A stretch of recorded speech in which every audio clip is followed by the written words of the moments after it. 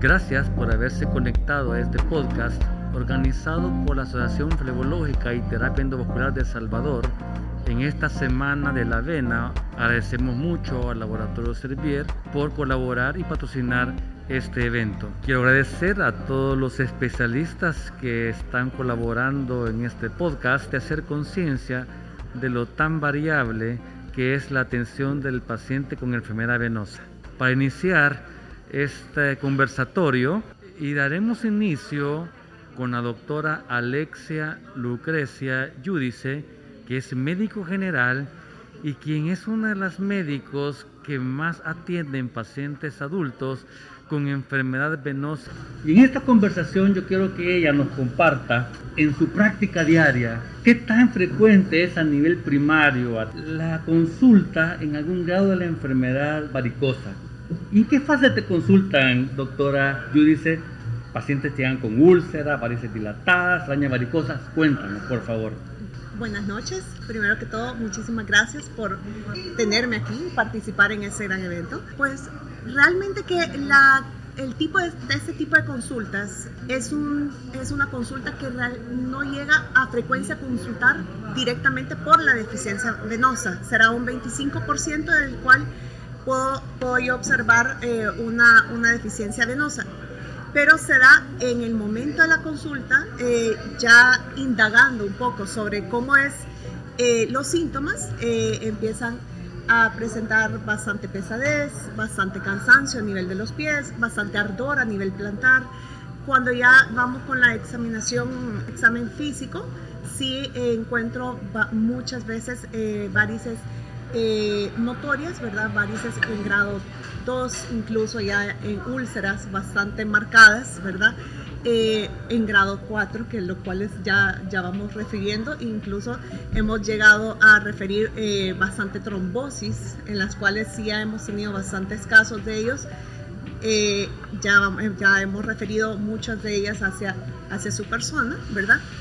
Pero sí me llama la atención que la gente confunde mucho ese tipo de síntomas con simplemente el dolor o el malestar en general de que me molestan las piernas, ¿verdad? Ya en el momento del chequeo es cuando uno ya puede indagar un poco más que si es por una deficiencia venosa, ¿verdad? No es simplemente que la persona se vaya con un problema a nivel de simplemente un dolor o simplemente una caída que me dicen, doctora, me siento que ya siento las piernas que se me adormecen, ¿verdad? Y ellos piensan que es por que están nerviosos o que están con deficiencia de los huesos, con deficiencia de los músculos, y no, simplemente es un problema vascular, ¿verdad? Doctora Giudice, usted que atiende mucho paciente primario, ¿qué tanto las personas pierden el temor o la pena en la consulta de la enfermedad hemorroidal? Usted en la atención primaria, ¿cómo captan esta enfermedad ustedes? Pues es curioso por el hecho de que sí mucha gente tiene pena, pero al momento de sentir la molestia, ahí se pierde la pena, ¿verdad? Veo mucho paciente con problemas de síndrome de colon irritable que ahora en día se está dando muy frecuencia a raíz de bastante estrés que se está llevando, lo cual eso conlleva a presentar muchas hemorroides, ¿verdad? Entonces, sí, la persona, de hecho, yo les pido el permiso, que si podemos revisarla, y con frecuencia sí hay bastante presencia de hemorroides. Gracias, doctora, por darnos tu opinión de cómo es la consulta primaria del paciente venoso en diferentes manifestaciones. Pero también en este tema vamos a preguntarle al doctor Ricardo Guido, que es un médico flebólogo.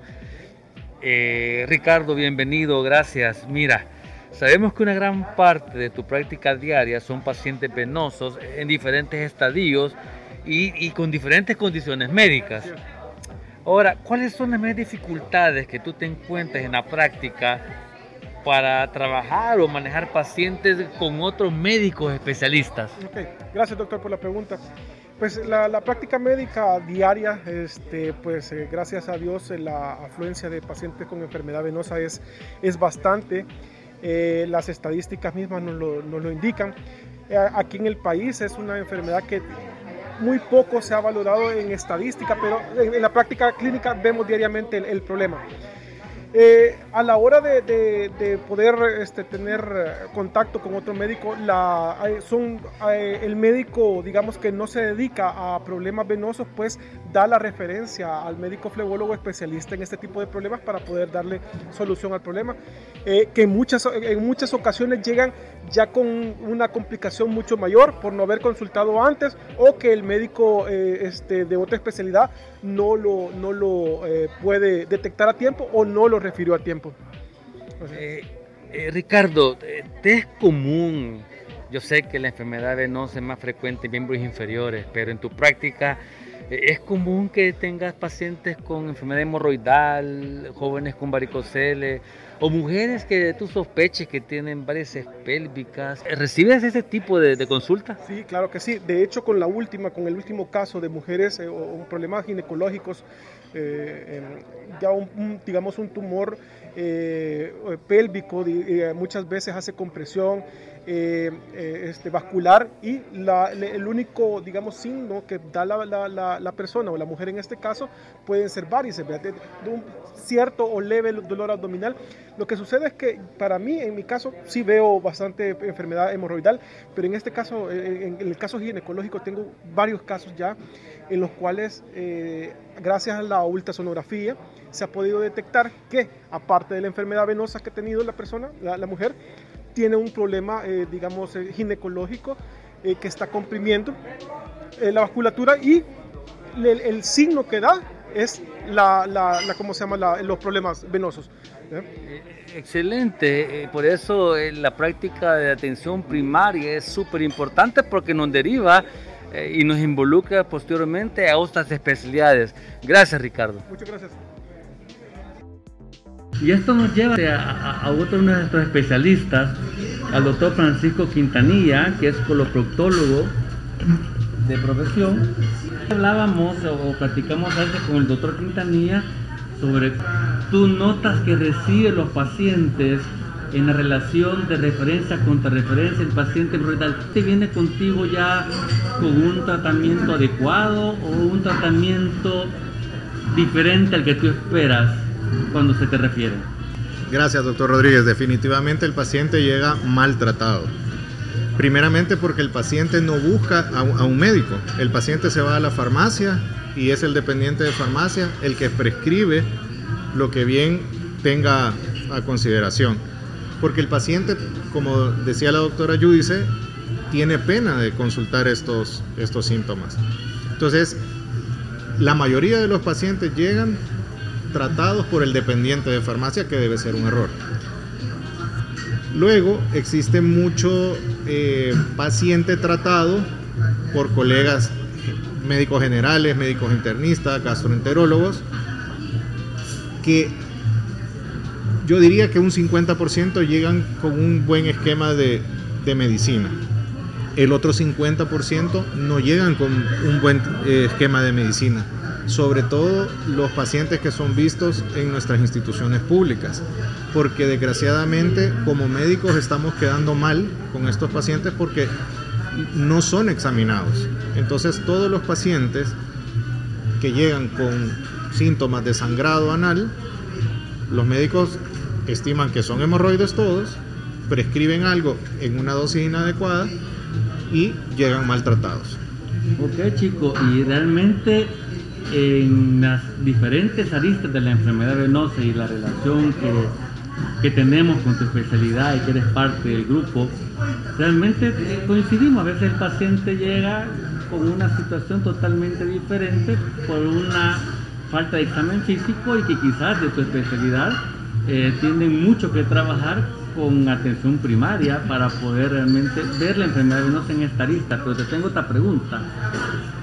¿Tú crees que las hemorroides y varices pélvicas en mujeres, las hemorroides, tú crees que hay una relación, o como especialista crees que tienes que tener algún tipo de interconsulta con ginecología, en el caso de mujeres con hemorroides, por pensar que hay enfermedad pélvica o varices pélvicas, o el coloproctólogo diciendo, bueno, hay hemorroides y podemos tener un problema de varicocele. ¿Cómo ves esta relación, hemorroides con estas patologías? Buenísima pregunta. Realmente hay pocos trabajos que indican la asociación entre hemorroides y varicocele en el hombre y en la mujer varices pélvicas o varices vulvares. Sin embargo, existe un factor bien importante que comparten las tres enfermedades y es el aumento de la presión intraabdominal, a la cabeza el estreñimiento. Otra causa son los embarazos y el trabajo de parto y el mismo parto en sí. Otro factor importante es que vemos frecuentemente es la obesidad. Actualmente tenemos otra epidemia que es la obesidad. Estos tres factores comparten un mecanismo de acción, un mecanismo fisiopatológico para desencadenar las enfermedades. Entonces, el estreñimiento conlleva al desarrollo de la enfermedad hemorroidal, como lo puede llevar también a la formación de varicocele. En el caso de cuándo solicitar una interconsulta, pues aquí vienen dos variantes. Uno, si es una mujer joven que está embarazada, sabemos que 1 de cada 4 o de cada 3 mujeres embarazadas van a desarrollar enfermedad hemorroidal durante cualquier trimestre del embarazo, primordialmente por el estreñimiento. No es la única patología anorrectal que puede desarrollar, pero las hemorroides son una de las más frecuentes. Entonces, si tenemos una paciente joven que está embarazada o que piensa embarazarse, entonces sí consideraría que es importante tener la evaluación por ginecología. En el caso del hombre es diferente. ¿Cuántos hombres habrán con varicocele subclínico no diagnosticado porque son asintomáticos? Entonces, esa es una tarea que tenemos los proctólogos, en que todo paciente joven podríamos tener una evaluación por urología o por lo menos enviar un ultrasonido para ver si hay un problema de varicocele. Y mira qué interesante, estamos llevando esta plática, como decía la doctora Yudice, pensamos que la enfermedad varicosa solo vemos piernas, la enfermedad varicosa se van agregando otras manifestaciones que nos obligan incluso a trabajar mucho más cerca, Francisco, y creo que eso es lo más importante en este grupo, de poder trabajar de manera coordinada.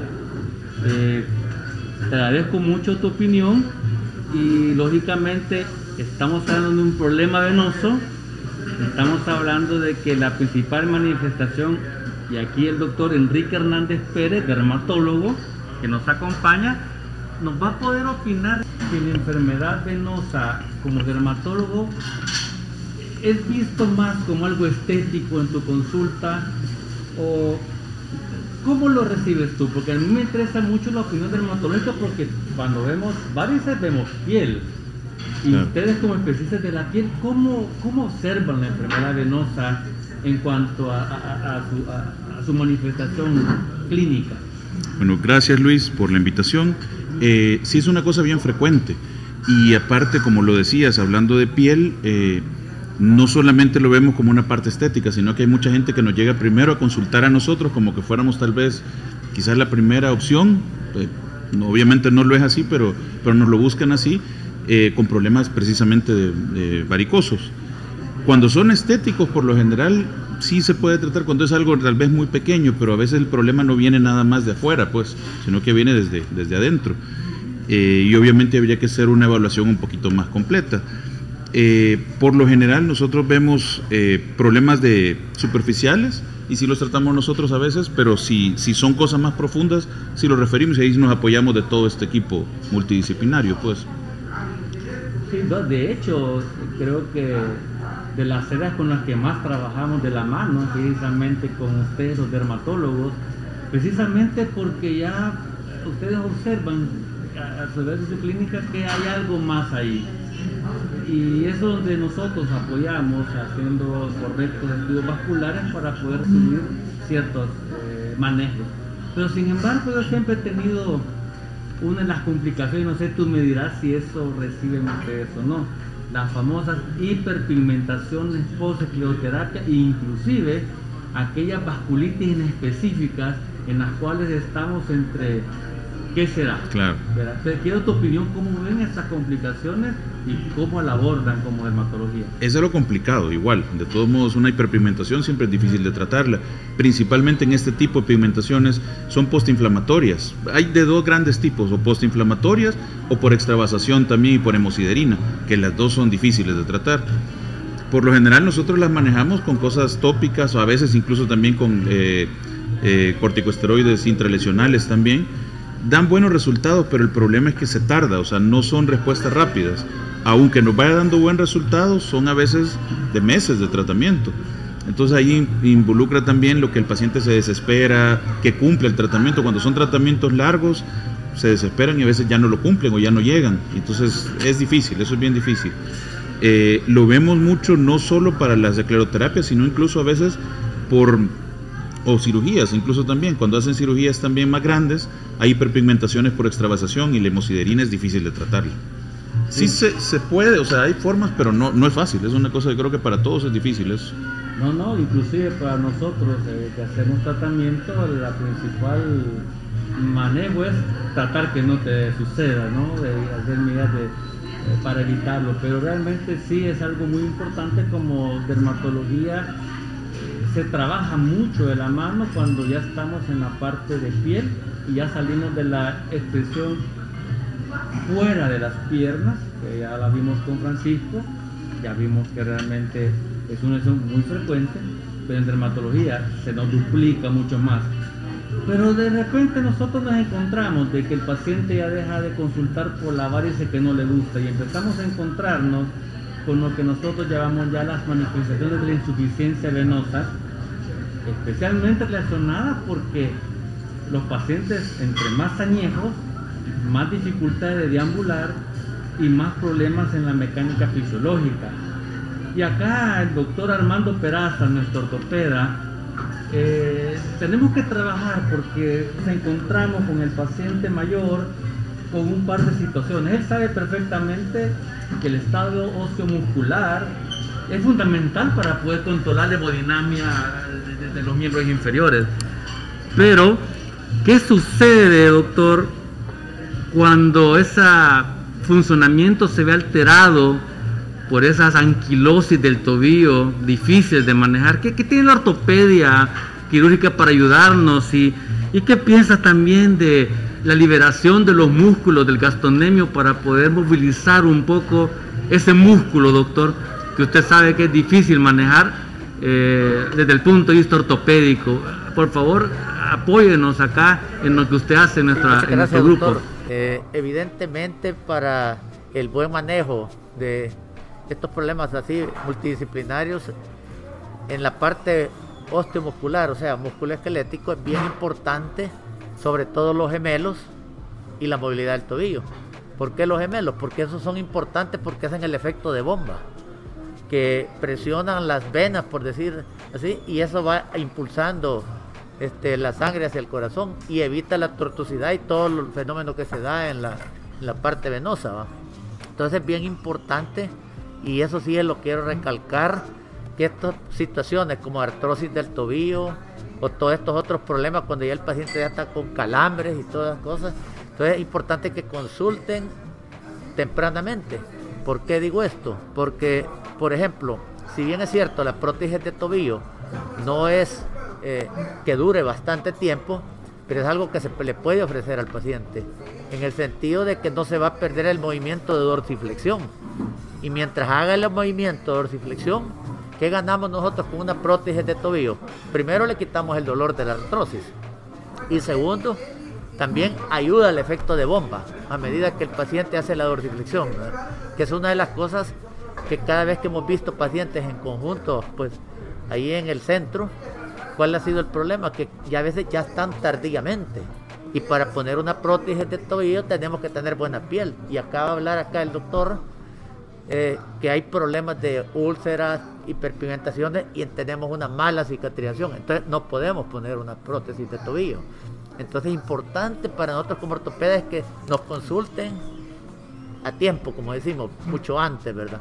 Porque ese es uno de los problemas que hemos tenido, que los evaluamos pero no podemos proceder a colocar una prótesis, ya sea porque los tejidos blandos no están bien, o ya sea porque el paciente ya no solo llega con la artrosis, sino que ya llega con un pie de Charcot, más si es diabético y todas las demás patologías, entonces ya no hay mucho que hacer. Y si yo le digo que lo voy a fijar, lo voy a terminar de artrodesar, entonces pierdo el efecto de bomba de los gemelos, ¿verdad? Que es una de las cosas importantes. Doctor, y hemos platicado a veces sobre la relajación, precisamente los gemelos, y quiero su opinión, porque buscamos alternativas de cómo mejorar el flujo de bomba. ¿Nos puede opinar sobre eso, doctor? ¿Cómo lo estamos manejando? Yo sería bien importante que se trabaje los isométricos de gemelos, que eso la terapista lo hace muy bien, ya sea con ejercicios isométricos o con electroestimulación, ¿verdad? ¿Por qué? Porque si ya llegamos a la relajación, tenemos cosas a favor o cosas en contra, como toda cirugía, porque aunque sea una cirugía no tan invasiva, pero se corre el riesgo de que vaya a haber una infección, que posteriormente nos quede una hernia muscular, ¿verdad? O inclusive la misma fibrosis que hace, también podemos tener problemas ya de parestesias, otro tipo de problemas. Entonces ahí es donde nos ayudan mucho también las técnicas, ya sea si el pie está en equino y no puede hacer la dorsiflexión, podemos hacer las tenotomías, ya sea en el tendón de Aquiles o en la parte a nivel de la rodilla, en la inserción de los gemelos, ¿no? Se pueden hacer la técnica de relajación. Entonces sí ayuda bastante porque ya permite el movimiento más y además de eso libera la presión que está haciendo la aponeurosis sobre el músculo. Entonces sí ayuda mucho a hacer ese tipo de técnicas, pero lo mejor sería quizás no llegar a ese tipo, a las cirugías de ese tipo. Pero tiene razón, doctor, pero ahora usted ya introdujo a la licenciada Carolina Guevara, que es nuestra fisioterapista, clásicamente con estos problemas, cuando, como usted bien dice, vienen muy tardíos, ya la ortopedia no puede ofrecer algo quirúrgico importante. Entonces pasa con la licenciada Guevara en el grupo y bueno, licenciada, opinen esta conversación y qué es lo que usted hace, recomienda con respecto al trabajo multidisciplinario de la rehabilitación del miembro inferior. Bueno, agradecer, ¿verdad? Como decían los colegas anteriores, pues la oportunidad y qué bueno que se me dé esta oportunidad y poder expresar la importancia que tiene el trabajo interdisciplinario, porque como fisioterapista a veces nosotros no podemos quedarnos solo con lo que nos envían los médicos, sino que nosotros tenemos que hacer una evaluación propia, en donde evaluamos todo, movilidad, parte de la circulación, tenemos que saber y conocer, entender lo que es un Doppler, saber lo que viene arrastrando el paciente, saber sus antecedentes, ¿verdad? Hablo de antecedentes de fracturas de tobillo, de esguinces, etcétera, porque la bomba, como ya confirmamos la mayoría, ¿verdad? La bomba principal, los gastronemios, que son las de vitalidad, las que nos impulsan la circulación hacia el corazón y hacer la mejor distribución. Nuestras técnicas consisten en manejo de toda esta rehabilitación. Utilizamos técnicas de relajación, pero también utilizamos técnicas de fortalecimiento. Pero para todo eso nosotros, como les decía al inicio, tenemos que conocer el estado de la piel, tenemos que conocer si hay cicatrices, tenemos que conocer si no hay anquilosis, ¿verdad? Para ver qué restricciones y a lo que me enfrento yo y a plantearme el objetivo principal, el objetivo inicial al ver al paciente. Dependerá de donde tenga la lesión el paciente como para yo formarme la idea e irme planteando el plan de tratamiento. ¿Qué voy a hacer? ¿Con qué voy a comenzar? Lo vital es mantener esa bomba activa. Si yo no la activo, todo lo demás se puede ir perdiendo.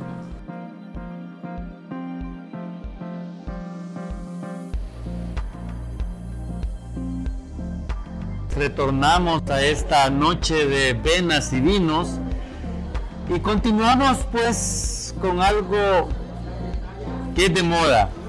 Es de moda porque ahora en esta semana Benwick también tenemos el tema de trombosis muy presente Y el tema de trombosis presente involucra a nuestro siguiente especialista. El doctor Milton Carranza es nuestro hematólogo y con quien hemos compartido durante estos meses de pandemia pacientes con enfermedad venosa y trombosis bastante frecuentes. Doctor, ¿cómo se integra el hematólogo en la práctica flebológica? Usted trabaja con nosotros en esta lista tan difícil y complicada de la enfermedad venosa, la trombosis. Sí, muchas gracias, doctor Rodríguez, por la invitación.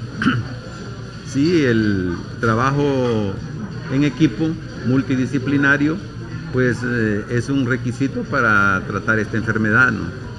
Y todos los que estamos aquí pues tenemos algo que aportar, porque eso pues el manejo integral es la única manera que nosotros podemos sacar adelante el paciente.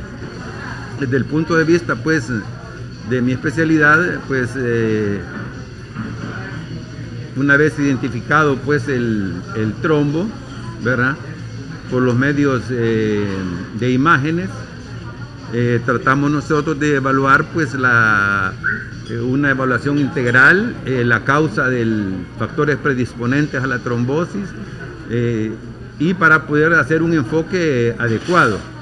Es bien importante también la educación del paciente en cuanto a los hábitos alimenticios, el ejercicio, muy importante. Y pues también hay que recalcar, esta es una enfermedad muy frecuente, pero realmente por lo general no es bien abordada, porque el primero que ve al paciente con trombosis, pues un médico general, un cirujano general, un internista, o también nosotros o ustedes, pues muchas veces no se hace de la manera correcta, ¿no? Y pierde tiempo, ¿no?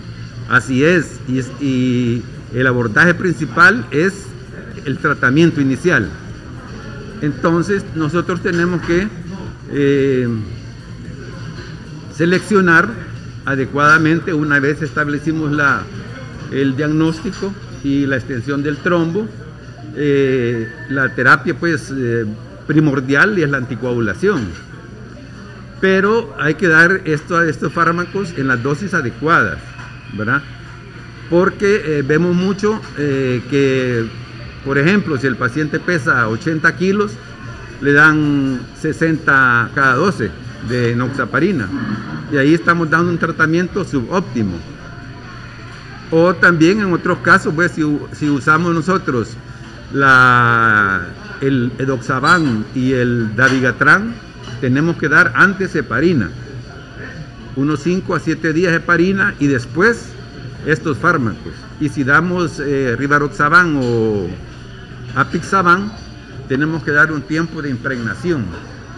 Y también tenemos que tomar en cuenta en la selección del fármaco la patología concomitante que tiene el paciente, si tiene afección renal, hepática, etcétera, porque esto es excesivamente importante para lograr menos complicaciones en el paciente a posteriori. Entonces, el que ve primero al paciente tiene una gran responsabilidad. Y usted coincide exquisitamente en este tema, doctor, cuando hemos la oportunidad de abordar pacientes que llevan con un tratamiento subóptimo y aquellos que hemos tenido la oportunidad de trabajar en nuestro centro con un tratamiento óptimo de inicio. Vemos sus procesos de revascularización más temprano, con menos complicaciones que los pacientes que son abordados de eso. Por eso creo que su área tiene mucho que aportar, especialmente cuanto a educación a las demás especialidades que deben de, si bien es cierto, o aprender un manejo correcto o referirlo rápidamente a nosotros, ¿verdad, doctor? Así es, sí, el manejo integral pues es primordial. Excelente, doctor, le agradezco mucho. Y ahora el problema que tenemos con los pacientes postrombóticos, que quisiera ahorita comentar, es que el postrombótico crónico que recibimos son pacientes con úlceras severas. Y esto hace de que tengamos pacientes que no solamente tenemos que tratar de corregir o mejorar su flujo, su mejora de piel, sino que nos encontramos con problemas varicosos crónicos y extensos. Y por eso el licenciado Guadalupe Argueta, nuestro nutricionista, tiene a cargo una de las cuestiones más difíciles, porque tenemos situaciones desde culturales hasta problemas reales con respecto a la educación en la nutrición, incluso para el cierre de la úlcera. Lic, ¿cuál es el mayor reto que usted tiene como nutricionista en los pacientes ulcerosos y obesos? Bueno, muchas gracias, feliz noche. Efectivamente, son un reto, ¿verdad? Son un reto grande porque es un paciente muchas veces renuente, número uno, en negación. Creen que la nutrición es exclusiva de algunas enfermedades crónicas, que si no es diabético, que si no está dislipidémico, que si no hay una afección crónica diferente, no está asociada la nutrición a ellos, cuando en realidad debería de ser el pilar fundamental de la prevención de toda esta cronicidad venosa, ¿verdad? De esas úlceras que sabemos que a veces tienen un antecedente de 20 años atrás, porque su nutrición ha venido deteriorándose. También un reto importante es el paciente mayor, aquel paciente añoso que tiene hábitos tan arraigados, ¿verdad? Escucha muy poco los cambios que necesitamos hacer para elevar, por ejemplo, el contenido proteico de su dieta, porque son pacientes que probablemente ya tienen algunas dificultades enzimáticas, de masticación, de deglución, digestivas en general, que pueden hacer que él haya descendido su ingesta proteica por esa vía, pero también por las conductas alimentarias arraigadas del área económica, socioeconómica en la que el paciente vive, que muy probablemente tiene muy poco acceso y muy pobre educación sobre la importancia de los aminoácidos que su cuerpo no produce, que los necesitamos a través de los alimentos, y en estos casos incluso suplementados para poder mejorar la recuperación de este tipo de pacientes. Gracias, licenciada, porque realmente son esos pequeños detalles son los que nos ayudan mucho a realmente a llevar a un éxito de tratamiento a un paciente con insuficiencia venosa crónica en etapa ulcerosa. Y lógicamente en los pacientes obesos, ¿qué es el mayor reto que encontramos? Bueno, obviamente obesidades que tienen también antecedentes muy crónicos, ¿verdad? Probablemente pacientes, muchas son mujeres, la mayoría son mujeres con las que tengo la oportunidad de trabajar y abordar, aunque sin excepción el hombre también cuesta mucho el tema de cambiar esos hábitos, actividad física, estructurar, porque yo siempre digo, más que hacer una dieta, estructurar los grupos de alimentos, aprender y educarse, rehabituarse, es cambiar un poquito el chip, el pensamiento de que la comida no es salgamos del compromiso, comamos lo que haya, sino que hay que también buscar un poco de calidad y armonía en lo que ingerimos, para que también este paciente que tiene un estrés metabólico importante, muchos con síndrome metabólico tienen dificultades para el descenso de peso por ese síndrome metabólico. Entonces, corregir eso, lo bonito del trabajo en equipo es que efectivamente estamos monitoreando todos sus niveles, perfiles bioquímicos, ¿verdad? Lípidos, transaminasas, estamos viendo ultras, estamos viendo todas las pruebas, las imágenes, para ver si efectivamente este paciente se está viendo beneficiado o no de la forma en la que ingiere, porque la prescripción aguanta con todo, ¿verdad? El papel aguanta con todo, pero el paciente ya en su día a día lo que cuesta es cambiar esa dinámica, saltar horarios, no comer los grupos de alimentos, no moverse y vivir altamente estresado o preocupado, afanado por la misma enfermedad y por las situaciones de la vida, pero que efectivamente le impiden cuidar su alimentación. Ese es un reto importante en el paciente con obesidad, y si el obeso además tiene úlceras o tiene el síndrome metabólico que mencionaba, pues es todavía un reto más grande. Exactamente lo que nos decía el doctor Carranza, pacientes metabólicos, más proinflamatorios, más trombosis. Eso es increíble. Bien, para ir cerrando, tenemos con nosotros el doctor Hugo Martínez. Hugo es cirujano flebólogo que trabaja fuera de la capital de San Salvador, y quien tiene pues una vasta experiencia en el manejo de pacientes con enfermedad venosa. Hugo, para ti, ¿cómo debería ser la relación multidisciplinaria del manejo de la enfermedad venosa cuando se necesita realmente la intervención de todos los especialistas que nos acompañan ahora? Buenas noches, es un placer compartir este conversatorio, gracias por tomarnos en cuenta, y realmente la parte multidisciplinaria cada vez va tomando más fuerza en el área de la medicina.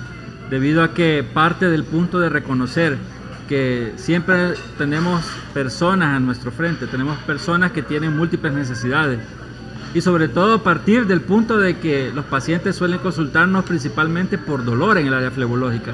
El paciente no nos consulta porque tiene la úlcera, el paciente nos consulta porque la úlcera le está doliendo, o nos consulta porque sus varices le están doliendo. Entonces lo primero es discernir, ¿este dolor se debe únicamente a sus varices o hay algún problema concomitante? Que casi siempre lo hay. Sabemos que el dolor repercute en la parte de la muscular, y sobre todo cuando el paciente tiene lipodermatoesclerosis, hay un total remodelamiento de la parte muscular que repercute en su forma de caminar, por ejemplo. Entonces, desde ahí vamos viendo que el paciente va a necesitar también de una evaluación por un ortopeda, por un fisioterapista que tengan conocimiento sobre todo de la enfermedad venosa y que nos ayuden a ir manejando estas patologías para que una vez logremos el tratamiento del paciente de su parte varicosa, también logre una mejoría de su dolor en los otros componentes.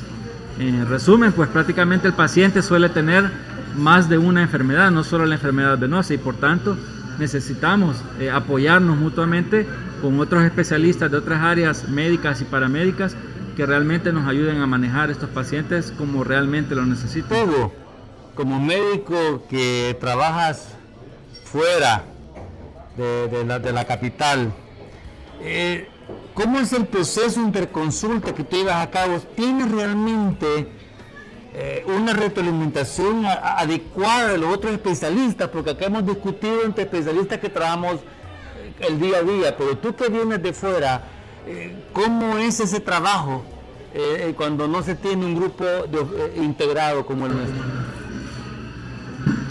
Sí, realmente es muy difícil para el paciente, sobre todo porque tenemos esa falencia, esa debilidad de que no hay como una red en la cual nosotros nos podamos apoyar para generar toda esta atención de forma automática, sino que en la medida vamos trabajando en esta área, nos vamos metiendo un poco más en la flebología. Por lo menos nuestra experiencia en San Miguel ha sido que poco a poco hemos ido encontrando ciertos especialistas que se van sumando al esfuerzo y que van animándose a conocer más sobre la enfermedad venosa y que también se van animando a tratar estos pacientes que casi siempre son pacientes difíciles porque padecen de dolor crónico, así como sus otras enfermedades crónicas. Entonces vamos armando la red en el camino, como decimos, lastimosamente no la hay, y eso lo podemos ver incluso en los hospitales públicos.